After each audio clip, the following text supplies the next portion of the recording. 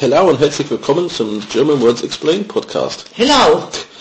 In diesem Monat wollen wir über den Karnevalssaison in Deutschland reden und wir fangen heute an mit dem Rosenmontag.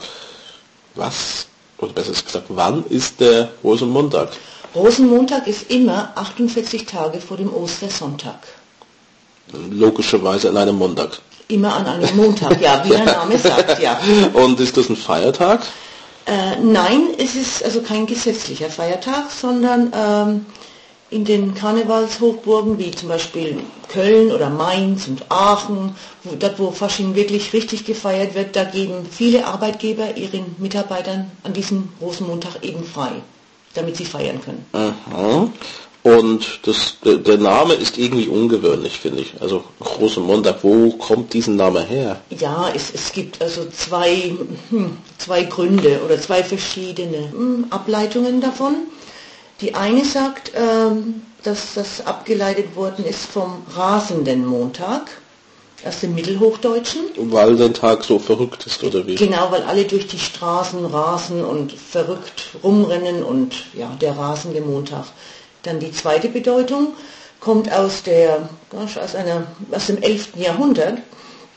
Und zwar wurde der Sonntag vor dem Rosenmontag Rosensonntag genannt, weil an diesem Tag der Papst immer eine goldene Rose an eine irgendwelche wichtige Persönlichkeit überreichte. Also nannte man den darauffolgenden Tag eben Rosenmontag, nach dem Rosensonntag. Also das hat man erst später übernommen. Ja, das wurde später übernommen, aber dieser Brauch mit dem Rosensonntag, den gab es seit dem 11. Jahrhundert. Aha. Und was macht man an diesem Tag? Was ist da los? Da ist viel los. Also, ja, da in der Stadt, wo es einen Karnevalsumzug gibt, da nehmen sich viele frei oder sie bekommen einen Tag frei. Man geht zum Umzug, man ist Berliner und ja, man feiert auf der Straße. Essen, trinken, sich anziehen. Also, Süßigkeiten fangen. Ja, genau. Oft bekommt man sie auf den Kopf. Viele stehen auch mit dem Regenschirm da. Ja, ich hab immer meinen Hut dabei. Das schützt den Kopf und kann man gut fangen damit. Ja, genau. Ja. Und es gibt auch viele Betrunkene natürlich. Alkohol ist immer dabei. Ah ja, okay. Und das sieht man am nächsten Morgen. Ah ja. Ja, gibt's aufzuräumen. Und das ist jetzt in ganz Deutschland so.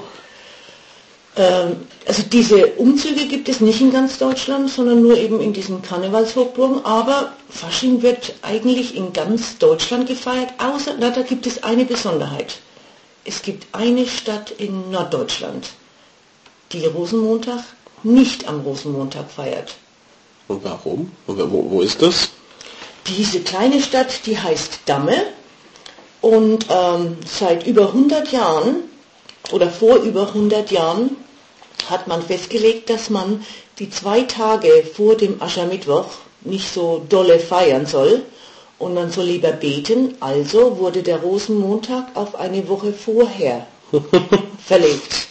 Also in Damme feierte man Rosenmontag dieses Jahr dann im Januar. Das hört sich wie die Thanksgiving-Regelung an. Es passt diese Woche nicht, wir feiern es eine Woche früher. Ja, genau, ja. Das ist eine Ausnahme, ja. Ja. Okay, gut. Wenn Sie Fragen haben oder Kommentare zum Podcast, besuchen Sie bitte unsere Homepage www.germanwordsexplained.com und wir sind nächste Woche wieder mit einem Karnevalsthema da. Bis dann. Tschüss. Tschüss. German Words Explained is a production of allthingsgerman.net and pensionssprachschule.de. Responsible for the content, Graham Tappenden and Maria Shipley, 61440 Oberursel, Germany.